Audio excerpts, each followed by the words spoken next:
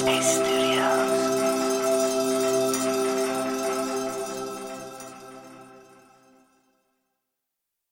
I sometimes wonder if I'm not designed for love.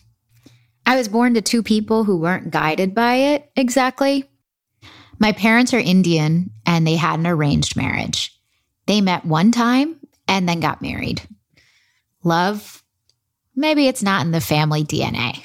She never told me about it. I learned about it after she died. Oh, how did it come up? I don't know. We talked about something.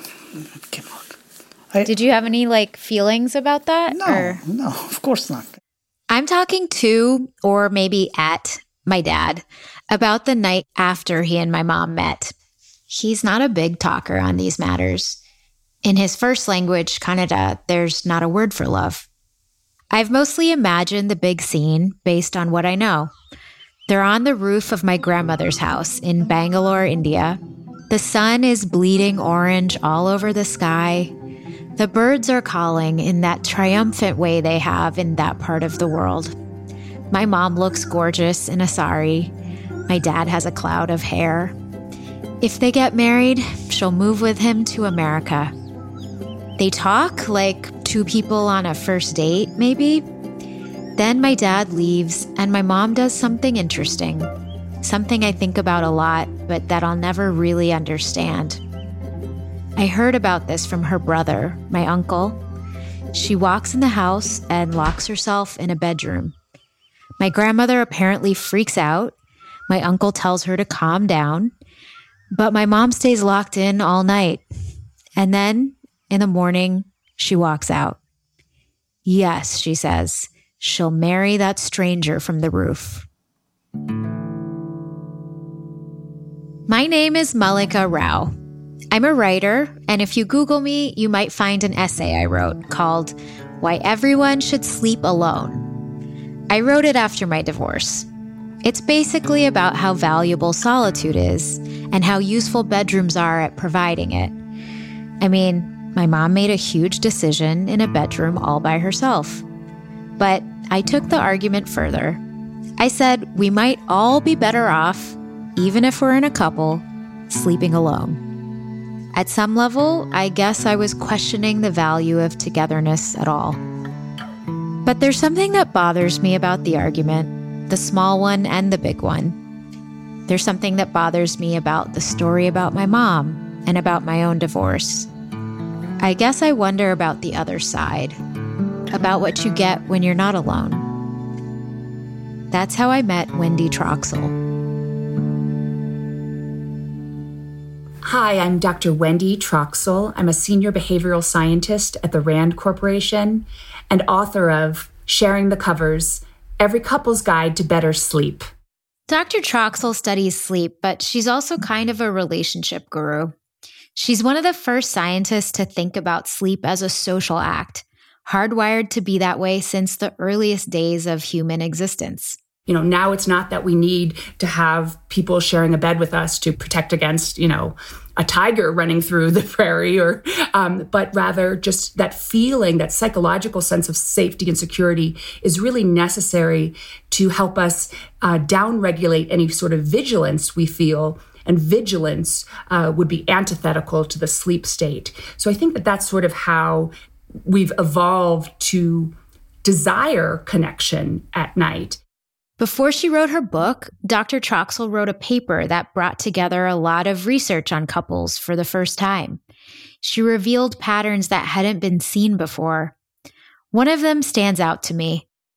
Dr. Troxel compiled a group of studies that tracked couples sleeping together. The researchers used instruments called actigraphs to measure movement during sleep. And one thing the data shows is that it's not exactly easy to sleep with someone. Objectively, when couples sleep together, they sleep worse than when they sleep apart. And kind of from a physical standpoint, it kind of makes sense. I mean, just from basic physics, you have another human being occupying the same space. There's more opportunity for displacement. There's more opportunity for one partner's movements to affect the other. This makes sense, right? Maybe someone snores, they kick, Who knows? They're another person lost in sleep next to you. But then this next part is where things get interesting. Those same studies also tracked the couples when they slept apart. And as you might expect, each person slept more peacefully because, no one's there to disturb you. But then when researchers asked the participants how they thought they slept, those same people who, objective measures show that they sleep worse while sleeping together versus apart, most people will say subjectively, they feel that they sleep better while sleeping with a partner, and they prefer to sleep with a partner. So what accounts for that disjunct or paradox? This paradox, I'm drawn to it. Why do couples prefer to sleep together even if they'd sleep better alone? And what exactly are we trying to measure? It's funny to me that the researchers thought measuring motion was measuring anything, because obviously there's something else going on when people sleep together. We were good bed partners. He slept better than I did, I'll say. He used to always say, well, it won't keep me up at night. And it didn't. He slept really well. That's Michelle Neff Hernandez. I found her through a Google search because I was just trying to see if there's someone out there enacting this paradox. And Michelle turned up. Whenever Phil or I were away on a trip, when one or the other of us was gone, whoever was at home would pile pillows on their side of the bed. And it was like a placeholder. So, the pillows would be the placeholder until whichever one of us was gone came back. There were costs to sleeping with Phil. He was an intense guy, an exercise enthusiast who woke up every day at 4 a.m. The first time we shared a bed together, he overslept. He woke up at 8 o'clock in the morning, jumped out of bed like it was on fire. And I was like, what happened? He was like, it's 8 o'clock. I said, I know. He's like, it's 8 o'clock. I'm like, well, where do you have to be? He said, nowhere. I was like, okay. You okay then? He was like, how could I sleep till 8 o'clock? So, again, we connected in this really beautiful sense early in our relationship. And I think, we both knew that this trust that we had and this ability to be vulnerable in a number of ways was different than what we'd experienced before. So Michelle got Phil that very first time sleeping together. And they kept going. Mornings with Phil were regimented, but so was nighttime. They had to be in bed by 9:30 at the latest. And my kids were still young enough that they could go to bed at that time. And so we went to bed very early, and he would be in the bed being like, okay, it's time for bed. If I hadn't gotten there soon enough, if whatever kid I was dealing with needed extra attention, he was irritated that I wasn't yet in the bed. And so we had a very early to bed routine, and he would always be in there first without fail, waiting for me to hurry up and get there. A lot of times we'd wake up and, I would just be completely wrapped up in him and be conscious enough to feel the safety of that. And so, whether our coming to bed led to, making love or whether it led to snoring, there was always this sense of a coming together. There was always the coming together. And that was, okay, we're both here. All right, I'm finally here. We can settle down. And that coming together preempted whatever else might happen and would be the thing that we left in the morning, knowing we were going to come back to.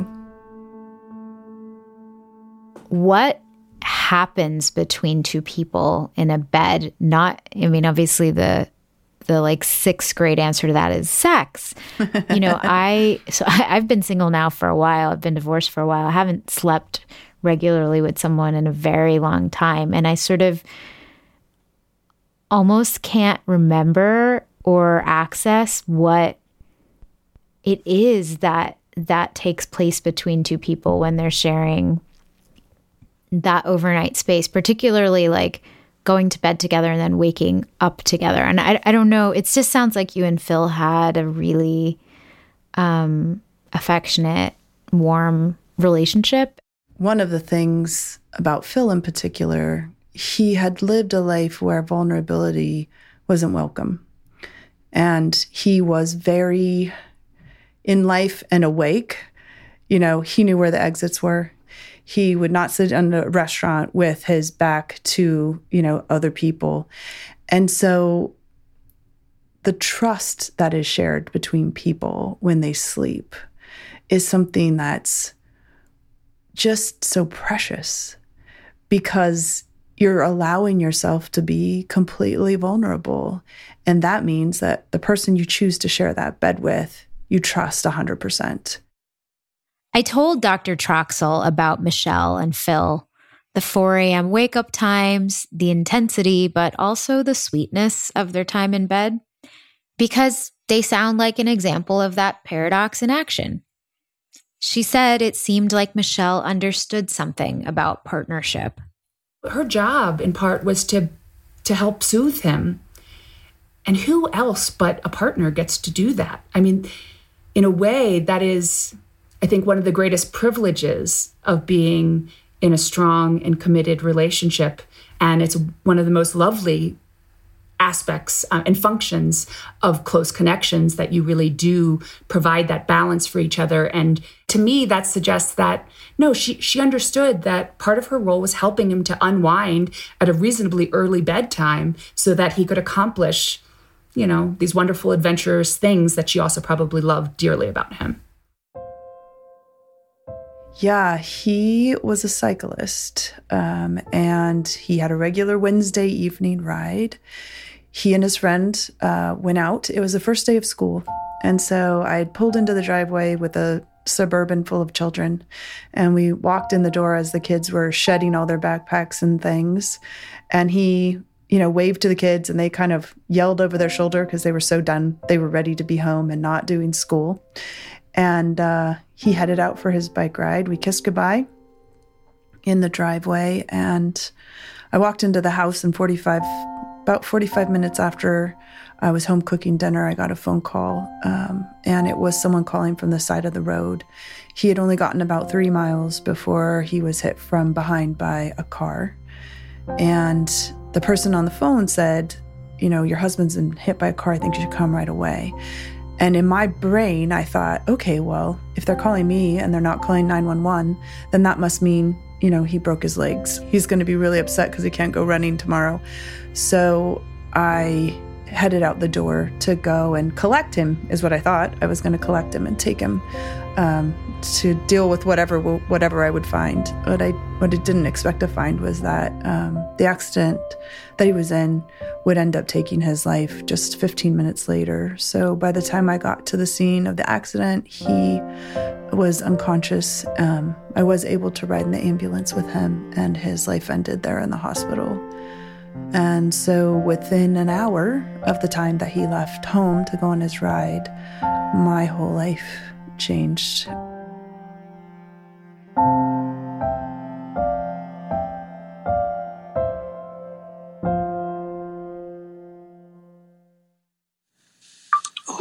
Okay, I started the recording. Okay.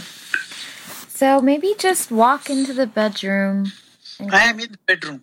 So what do you see? Like, I don't know, like, do you have any memories of, like, building it with Mommy, designing it?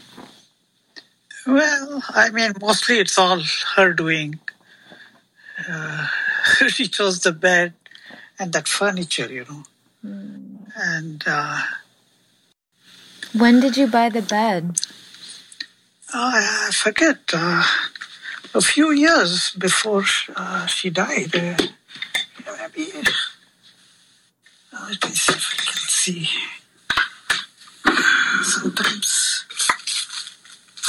I don't think so.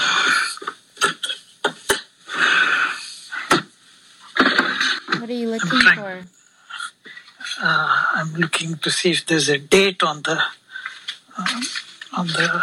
furniture. I've got it in the drawer here. Let's see if there's a date. That's my dad. Right now, he's trying to find the date of purchase for the bed he and my mom bought a few years before she died. I didn't realize until he just now told me, but their previous bed, which she'd also chosen, was kind of meant for the whole family. It was king size, which she'd insisted on in case me and my brother wanted to sleep with them. Then we'd grown up, and she'd insisted on a new bed, a queen. In a funny way, we are closer, so that was a good fun part. So. Technically, my dad has his own bedroom now, but it doesn't feel that way when you walk in. Signs of my mom are everywhere, at her sink, in her closet as if she's about to walk in and get dressed for work. She's really there, though, for me, in the bed. Everywhere else, her spirit is diffuse, the reminders scattered. But the bed was a kind of home where she spent so much unbroken time. Her side can seem to still hold her presence, as if it's a shell she just slipped out of. That effect, the shape of her, reminds me of a morning when I was a kid. My mom had been patting my back the night before to put me to sleep. She lay beside me in my bed. I vividly remember asking her not to leave. She said she wouldn't, but in the morning she was gone. When I woke up, I realized she'd lied, that she'd left. But I also felt like I'd slept all night, as if she were there. I felt her even when I woke. People can exist without being there.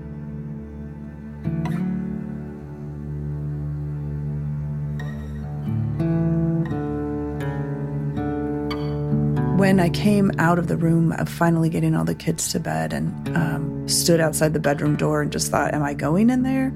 But honestly, there was nowhere else to go. There were people everywhere. I was like, okay, well, it's just my room.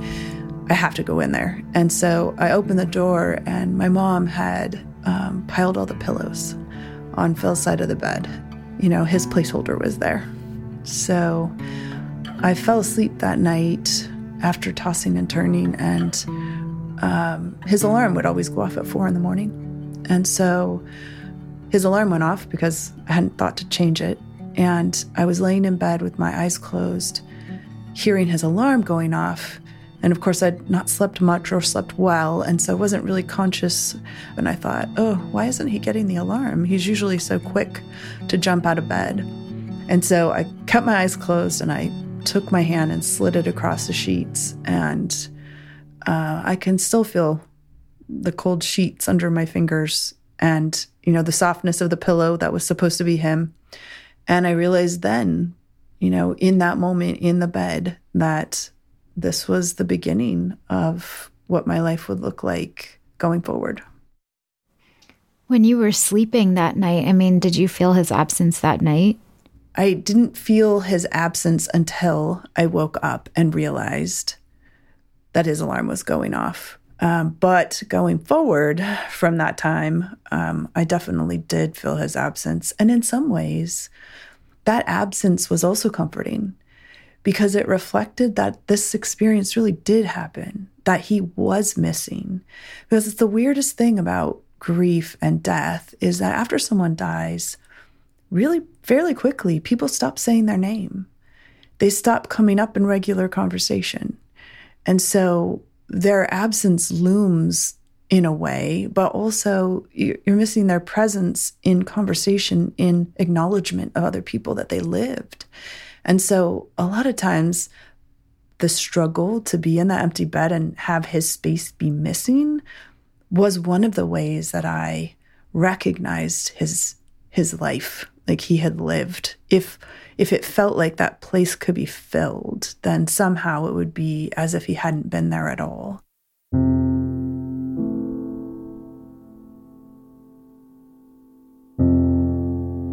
Threaded through my essay, the one on sleeping alone, is a review of a book, A History of the Bedroom by a Scholar. In it, she mentions figures through history who slept alone, married or not. Many were writers and many were women. Virginia Woolf was both, and it was she who equated privacy with self-development, particularly for women, in her essay, A Room of One's Own. So often, the costs of companionship can seem to fall harder on a woman. She shifts her needs, handles the kids, rushes to bed at a time that suits him. His adventures set the schedule more than hers. Then again, marriage is complicated. My ex and I, we didn't have clear rules for anything. When to go to bed, when to wake up. We were haphazard in bed and in life. When I wrote my essay, it felt right to me that I wrote parts in bed, as if I'd chosen a new partner. Self-development, in Virginia Woolf's terms. Still, there was a section in the book that gave me pause. It's about a documentary by the filmmaker Agnes Varda, set in a fishing village in France full of widows. And the thing about these women is they sleep on their side of the bed, long after their husbands die. They maintain his spot night after night as if he were still there. I read that detail and I couldn't shake the feeling that something important happened in those beds, something that can only happen between people.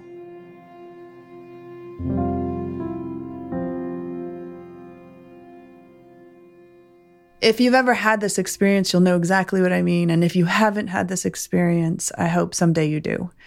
And that is that it wasn't a dream like a dream that was me processing something in my subconscious. It felt so clearly like a visitation from him. And the only way I can say that you could see the difference was that he was sort of iridescent and that the entire dream was a conversation between him and I. Michelle's telling me about this one day. It was a few weeks after Phil had died. Their friends had had dreams of him by then, but she hadn't. When she slept, she tried not to touch his side. There was the print of him there. It still, for me, represented his physical presence. And so I didn't want to mess that up in any way. I wanted to stay on my side and leave his side with his print there. She was also scared to wear his clothes, scared to wear off his scent. But that one day, she did. And I was just desperate for him. So I put on one of his sweatshirts and I looked at the bed. I just felt like I'm just going to lay down for a nap. I looked at the bed and I thought, maybe I'll just lay on his side. And I just thought, okay, it's okay. One time, like you can lay on his side one time. It won't ruin this. It won't ruin the shape. And the scent's not going to be all gone in this sweatshirt. And so I just curled up and laid down and slept for the first time peacefully since he died. In the dream, or visitation, she was standing in the kitchen of their house, where there's a back door. And when I turned towards the door as it was opening, I couldn't believe it was him. And so I run to him and jump, do the full jump, arms and legs, oh my gosh, there you are. And, I tell him I love him and I miss him. And he says he misses me too, which really, there was something about just that was so meaningful. It's like, okay, that means that I'm not the only one missing us. You're missing us too. It's clear in this experience that I'm having that he knows he's dead and I know he's dead. This is not a dream where I think he's alive. In this dream, I am clear that he is dead and that he and I are having a conversation about the fact that he's dead. I'm talking to him and, just blah, telling him all the things. And I remember him just listening. That was the longest we'd ever been apart. And I had so much to tell him. So I'm just babbling. And then at one point I said, okay, I really need to know, can you hear me when I'm talking to you? And he says, well, that depends on if the Raiders are playing. Then he just smiles his signature smile, and then he's gone. It was so him. Everything about the dream, the way he caught me when I jumped on him, the way he listened to me when I babbled, the way he expressed that he missed me like I missed him. But in particular, his sense of humor. To end on that note, it was also like him not to say goodbye. He really hated goodbyes. And so he was the guy who would leave the party and you'd be like, hey, where'd Phil go? He left without saying goodbye. He left without saying goodbye. Could Michelle have had that experience anywhere else? It seems to me she had to have it in the bed. The place where they slept, on Phil's side, which was like a portal. Something was in that bed. Something that can't be measured. After the break, what happens in an empty bed?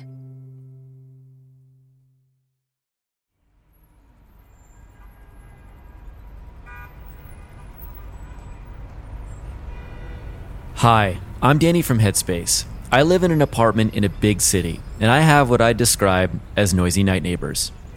It's great during the day, just your typical street sounds, some birds, traffic, and this kid that's been learning how to play trumpet. She's getting better. I believe in her. But when the sun goes down, one neighbor in particular turns the bass up. Every night, from like 8 to 11 p.m. And of course, once I start paying attention to the bass, it's all I can think about. And then I start to think about how I won't be able to sleep. And just when my mind is completely spiraling out of control, I remember, hey, I have Headspace. I put on a sleep cast and I'm good to go. So if you're like me and want to chill out, stick around until the end of this episode to hear part of my favorite sleep cast, Rain Day Antiques. For heavy bass and noisy night neighbors, download the Headspace app today.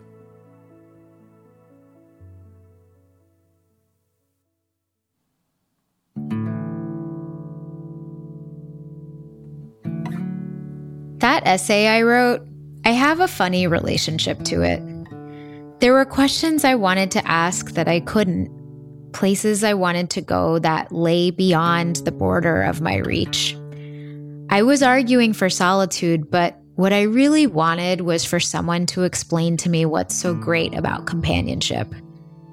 And I guess that's where I landed on this interest in people who are widowed. Loss clarifies what's essential in life, right? It's also hard. After Michelle's loss, she looked for others who could help her understand how to keep going. My entrance sort of into the community of widowhood was around my desire in my early widowhood to figure out how to do this thing. How do I be a widowed person? I was 35 years old. I had 3 young preteens at home, and I had 3 adult stepchildren, and I just had never even considered what it would be like to be widowed. And so I found myself struggling through questions like, do you still sleep on the same side of the bed? And so armed with this 50 practical questions, I went looking for other widows to ask those questions of. And consistently, one of the questions I asked was, do you still sleep in your same bed? Do you sleep on the same side of the bed? And without fail, there would be a story there. And so it was already a question for me that drove me as to what do people do? How do you manage this empty feeling that's there? How do you return to your room when the room is absent the presence of the person with whom you shared all the things? I have this image in my mind. It's of a shell with all sorts of texture that can't be seen by the naked eye. But then you drop a piece of paper on top and rub a charcoal stick, and you can see the shell in a different way.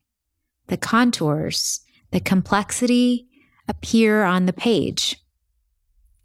That idea of the bed without a person, it feels to me like a rubbing. Like a copy of the original that shows you all the things that were so special about it, but it's not the original. The shell, in this case, is gone. Michelle heard stories that brought home how difficult it can be to face that empty bed, to see the shape of a relationship that's gone. There's one in particular about this woman who never went back to the house after her husband died, and immediately began a road trip with her children, which lasted for a year because she was that determined not to go back to the space they had. And even when she settled into a new home with her children, she did not have a bedroom of her own. She had, I guess, what you would call a bedroom. She had clothes, but she didn't have a bed in there. She slept on the couch. I think she told me it took her 3 years before she had a bedroom of her own. But this person never went back to their house. After her husband died in a car accident, she just couldn't. Michelle runs an organization for widows now, a support group called Soaring Spirits, with members all over the world. It grew out of her initial quest to get answers to her questions on how to live as a widow. She runs conferences, manages an online network, and she started to piece together this collage of meaning that resides in the bedroom. You can be yourself out in the world, you can manage all your stuff, but at the end of the day, when you come back to the bed, you still trust that person enough to lay down next to them and allow yourself to be completely vulnerable. So when you're widowed and you lay down in that space, now there's a completely different vulnerability. It's like I'm here in this world by myself. And the nighttime is when all the questions happen. And did I do the right thing? What's weighing on my mind right now? And if your partner is there, that may be, for many people, that's the time when they share secrets, where they discuss problems, where they finally have the 5 minutes that's not a phone ringing or a TV blaring or a kid in need of something. It's just two people in the dark. And that absence after there's only one person in the dark, and the missing of the trust that you shared, and the vulnerability of knowing I'm going to trust you with this time. You know, I'm going to be sound asleep. I don't know what you're going to do. I'll be fine because I have you. That's gone. And it becomes, for many widowed people, a terrifying place. That terrifying place, that's sort of the origin point for the whole act of sleeping with someone. Dr. Troxel, in her book, explains threat as the basis for social sleep from practically the beginning of human history. Those feelings of needing safety and security at night, that in many ways is hardwired into our bodies. And sleep itself is a highly vulnerable position to be in. You know, you're lying down, you're semi-conscious, eyes closed, and you are, vulnerable to potential threats from the environment. And yet we absolutely have to sleep to survive. We know that from substantial science. And so how do we as human beings derive that sense of safety and security? Well, it's truly kind of embedded in our DNA that we get that from our connection with others. So we're hardwired to sleep with others. And we're also hardwired to grow close to those we sleep with. Because once you do lay down with someone, you invite in a process that can essentially chemically connect you. Oxytocin is known as the love or social hormone. It's produced, among lactating women during breastfeeding, but also during sexual activity, and also just close contact with a close other. So holding hands, massage, cuddling can release oxytocin. And what oxytocin does, it sort of acts as a salve on the body. It helps to also dampen cortisol responses. It can lower blood pressure. It can bring on a relaxation response, which should set you up for sleep success that night. Also, just the act of sharing a bed and that time together, if it's used wisely, can be a time where you get to kind of unwind and sort of unload, the stresses of your day. And if that's done with someone who you feel close to and confide to, there's sort of nothing more powerful than being able to kind of discharge that, any angst of the day and share it with somebody who holds you in the palm of their hand. I mean, were you tempted then to sleep on his side again, to manufacture a visitation with him? Yes, I definitely did do that, and it didn't work. And what I found personally was that eventually, as I healed and grew, that I started naturally taking up more space on the bed. And so it wasn't so much like I moved to his space, it was more like I moved into the middle, and that I owned the space as my own without really taking up his space. And then what happened with the bed? And then well, that bed ended up eventually needing to be replaced. But I do want to also mention that one of the things that made sleeping in the bed possible was during that 8-week period, I repainted my room. I changed the linens, and I changed the color of the room. I just made the space my own, because every time I walked in and saw that bed sitting there looking just exactly like it did when he was alive, it felt like he died over again. I hated walking into the room and having to look at everything being exactly the same and so completely different. And so for me, changing the room was a first step towards letting go of the specific bed.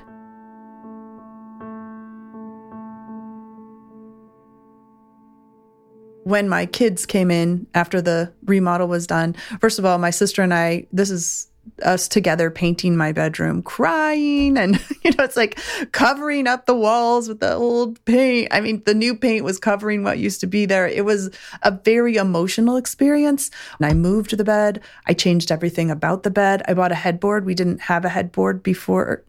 And so I changed everything. Wow. What color did you paint the walls? I painted the walls a very pretty creamy color, but I did the whole room in light blues and browns. And so when my kids walked into the room, one of my boys said, "Mom, this looks like a girl's room." And I said, "It is a girl's room." In my own way, I know this story. I've kind of lived it. After my divorce, I set about building a life of my own, a room of my own. It wasn't easy, but it felt like an overdue reclamation. Like I was finally taking ownership of my life, turning my room into a girl's room, as Michelle did. But in Michelle's story, someone new showed up, a guy named Michael. At first, he slept on a blow-up bed in the guest room. Then he moved into her bedroom. Now they're married. I feel a little twinge of interest when I hear about second acts to do with love. I ask about it, almost like how you'd ask a person about a certain result. How did you get your tomatoes to grow like that? How do you get your mind to change? Dr. Troxel, she told me a story that feels like an answer. I lost my father when I was young, and my parents had a love affair of the century, a truly beautiful relationship. And some of my strongest memories, in part because they were towards the end of his life, but I have very vivid images of my mom cuddling with my dad in bed in the last days of his life, and just, spooning him, sort of just holding him. He was home from the hospital in hospice care. Now, I don't know if this is relevant or anything, but, one thing when it comes to relationships after someone has lost a true love, and my mom actually said this, is that, when you have your first child, you think that you'll never be able to love something again, to that extent. And it's so true. And yet you have a second and you do.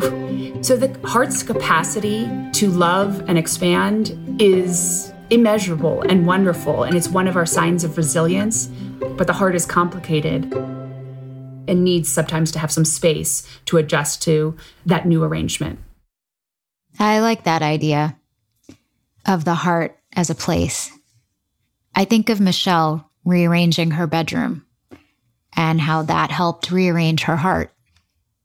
I think of my dad in his bedroom, me in my own, because to me, that story is also about family, about how much we learn about love from the model of our parents. I'm not sure what to make of the model of mine. I started this episode thinking of my mom alone in a bed. She said yes to marriage without love having formed. Then she died, and I could see the shape of love in my dad's bedroom. Maybe not the kind that leads to second acts, though.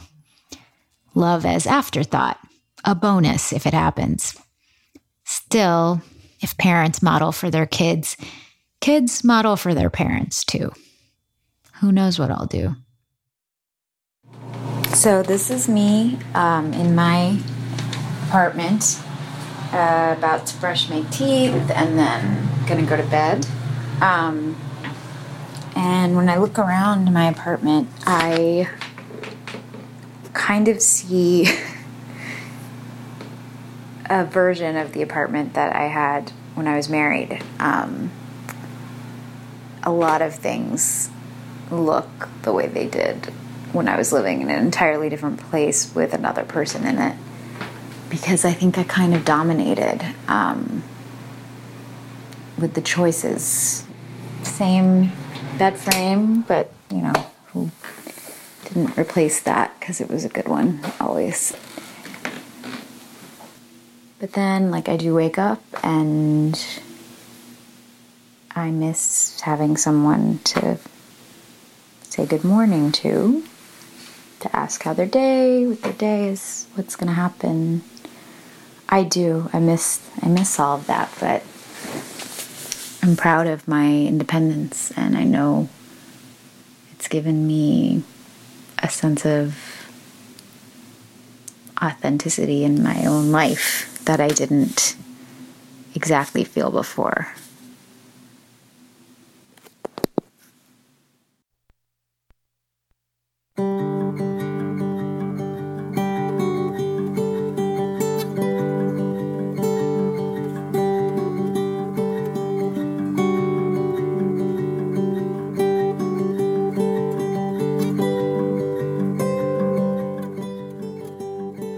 Hibernation is brought to you by Headspace Studios in partnership with Spoke Media. If you're enjoying the show, please rate, review, and follow us in Apple Podcasts. It helps people find the show.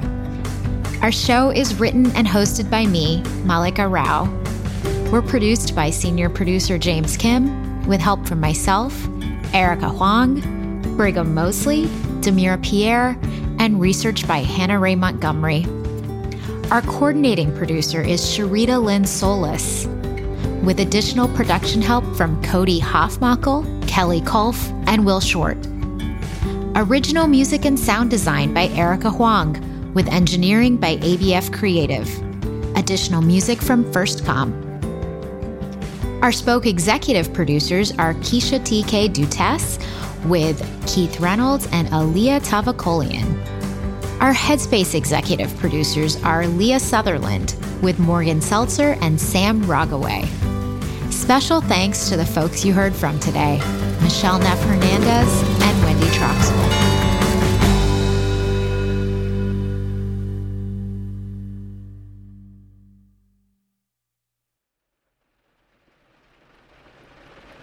Hello again. I'm so glad you could join us for tonight's visit to Rain Day Antiques.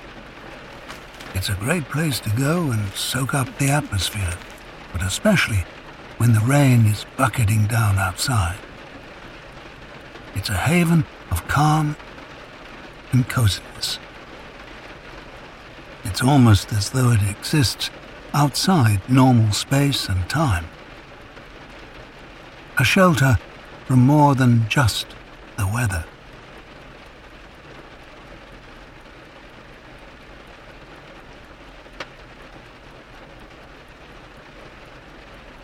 If you've ever found yourself, one evening, wandering down a quiet street in the rain, looking for somewhere to take shelter, you'll know what a blessed relief it is to find such a place as Rain Day Antiques. It hoves into view between two residential buildings. A beautiful double-fronted store with a big window on either side of the entrance. The windows are divided up into square panes, and the glass between the metal bars is ever so slightly wavy, giving the place a dream-like quality. This quaint little establishment stays open 24/7, if you can believe it, catering to international antique connoisseurs who might arrive at any hour and casual passers-by. Which of these categories you fall into, well, that's up to you. On a night like tonight, when the street lamps are fuzzy halos and the rain starts coming down harder so that your footsteps make little slaps and squelches on the sidewalk, there's nothing more welcome than the misty orange light seeping through the antique store's steamed-up windows, and its weather-beaten old sign hanging above the doorway, now creaking a little in the damp breeze, that says, "Come on in, we're open."